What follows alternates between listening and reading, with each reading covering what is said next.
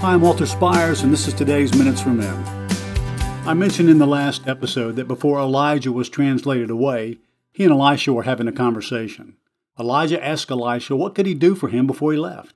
Elisha could ask for many things, but he asked for a double portion of his spirit. He wanted whatever power or spirit Elijah had from God and more. He wanted double.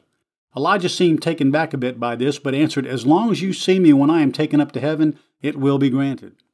We take that to mean if you are with me to the end, God will honor your request. Elisha had been a faithful follower and servant up to that point, but would he turn back now that his mentor was leaving? Interesting parallel between this and when the disciples faced the same situation with Jesus ascended into heaven, leaving them behind. The answer, of course, is Elisha did not turn back and his request was granted. Immediately after crossing back over the Jordan to begin his ministry in place of Elijah, he was recognized as the man of God by the student prophets who had been following and observing them on this last circuit. Another interesting fact shared in some Bible study resources is this. 14 miracles are cited under Elijah's ministry and 28 during the ministry of Elisha, a double portion, if you will. Typically, the double portion in the Old Testament was associated with inheritance that was to be given to the firstborn son. He received twice as much as his siblings. But in this case, Elisha asked for and received the Spirit of God that was obviously with Elijah for his ministry.